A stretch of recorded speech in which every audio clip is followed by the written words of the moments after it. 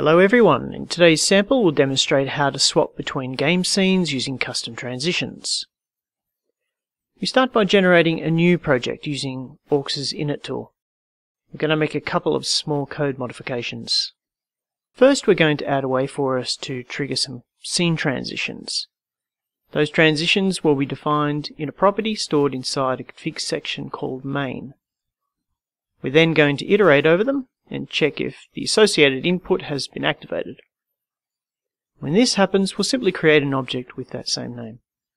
Lastly, we're going to remove the creation of the initial scene object, and that's it for our code changes. Now let's work on the config. We're going to start by removing all the sections used by the original scene created for us using the init tool. We're then going to modify the display section in order to choose a regular window at 720p with no texture smoothing. Let's run our little program. We should be getting a nice black window at this point. Good. Let's create the basics for our scene.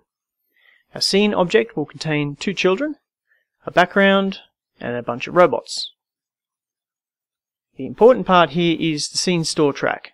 It'll store the scene object's ID inside a config section named runtime under the scene property. The background itself will be a simple texture stretched to fill the area and displayed at the back. Each scene will be dynamically colored using a config property named HSL tint stored at the scene's level. This way each different scene will be easily distinguished. Now let's spawn some robots. We'll be using a spawner for this. It'll create 10 robots. The robots will be randomly placed to make it more obvious when we're swapping scenes, even when using the same scene in and out. We'll now create the base for our scene transition object. All this object will do is simply execute a track and delete itself once the track is complete. Let's create our first scene transition. It's going to be red, and we'll use an instant cut transition. We're simply retrieving the current scene, deleting it, and creating a new scene red. Let's try it. Everything's working as expected. We'll now add our second scene, a yellow one, whose transition will be a simple slide-in, slide-out translation FX. This time we're applying a scroll left FX to the current scene to make it scroll outside of the camera's view. Similarly, after a short while we'll be creating a new scene. We'll move it instantly outside of the camera's view and add an FX to make it scroll right, and that's where it'll be rendered normally.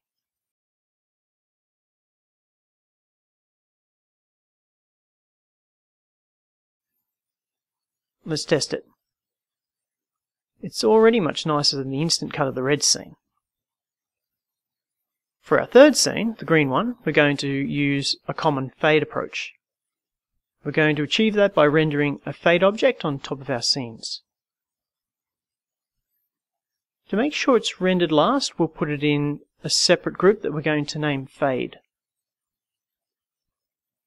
We now need to tell the camera it should first render the default group, then followed by the fade one. Object groups, when used by a camera, act as layers, and they're rendered in the order of their definition. Our fade object is a simple black transparent pixel that gets stretched to cover the entire camera's field of view. We're then applying an FX to make it become progressively opaque, at which point we'll do the same thing that we did with the red scene. We're simply deleting the old scene and creating the new one. And when it's done, it's time for our fade object to fade away. As its lifetime has been set to FX, once the FX is complete, the faded object itself will be automatically deleted. This transition looks quite smooth as well. Let's see what else we can do. Let's now work on our cyan transition. We're going to use the same approach as with the yellow one, but this time we're going to apply a more complex set of FXs. We're going to make the current scene spiral away and then bring in the new scene into view in a similar fashion.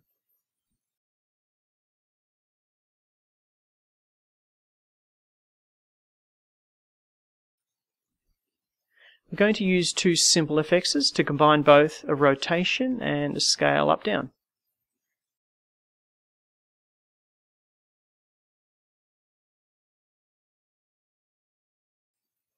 Let's test that new transition. Not bad, if not a bit over the top. Finally, we're going to work on a more advanced transition for our blue scene. This time we're going to achieve a crossfade by keeping both scenes alive at once until the transition is fully over. We're also going to modify the current render pipeline in order to achieve it. We're going to add two new viewports to render the off-screen textures. The first one will render the current scene, while the second one will render the new scene.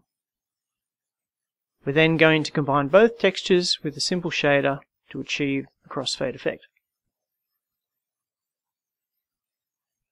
As you can see, the track we're using this time is a little bit more complex, as it needs to move the scenes physically apart to make sure that they're rendered by different cameras. We also need to create the new viewports. Once the effect is done, we're going to delete the extra viewports, delete the old scene, and move the new scene back inside the main camera's field of view. This one's a little tricky, so I encourage you to pause the video if you want to spend more time understanding that track. The crossfade itself is done with a very simple shader that will transition each screen pixel seemingly randomly based on its position. In order to achieve this, we need 4 input parameters for this shader. The 2 textures, each containing the render of a scene, the resolution of our display, and finally a time parameter to animate the transition. Lastly, we need to create the 2 viewport camera couples to render the 2 scenes in separate textures.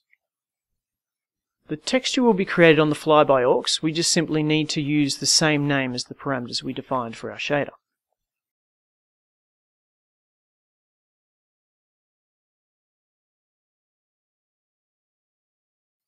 Let's see how it goes. It's quite nice. As you can see, most transitions can even be started before the previous one was over. The only transition that can't be stacked like this is the blue one, as it requires both scenes to physically exist at the same time. More complex scenes might require longer loading times for your assets, but there are more advanced strategies to account for those sorts of situations, and they don't really require much added complexity. Orcs can provide us with the number of assets whose loading is still pending. So that's it. I hope you enjoyed the sample, and thanks for watching.